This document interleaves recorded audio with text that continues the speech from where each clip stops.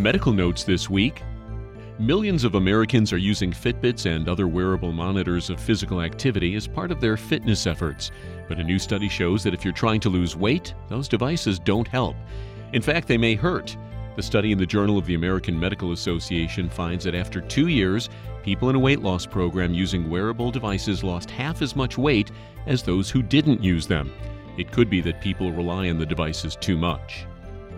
As many as 80% of pregnant women experience morning sickness, and about half of those suffer from vomiting as well as nausea.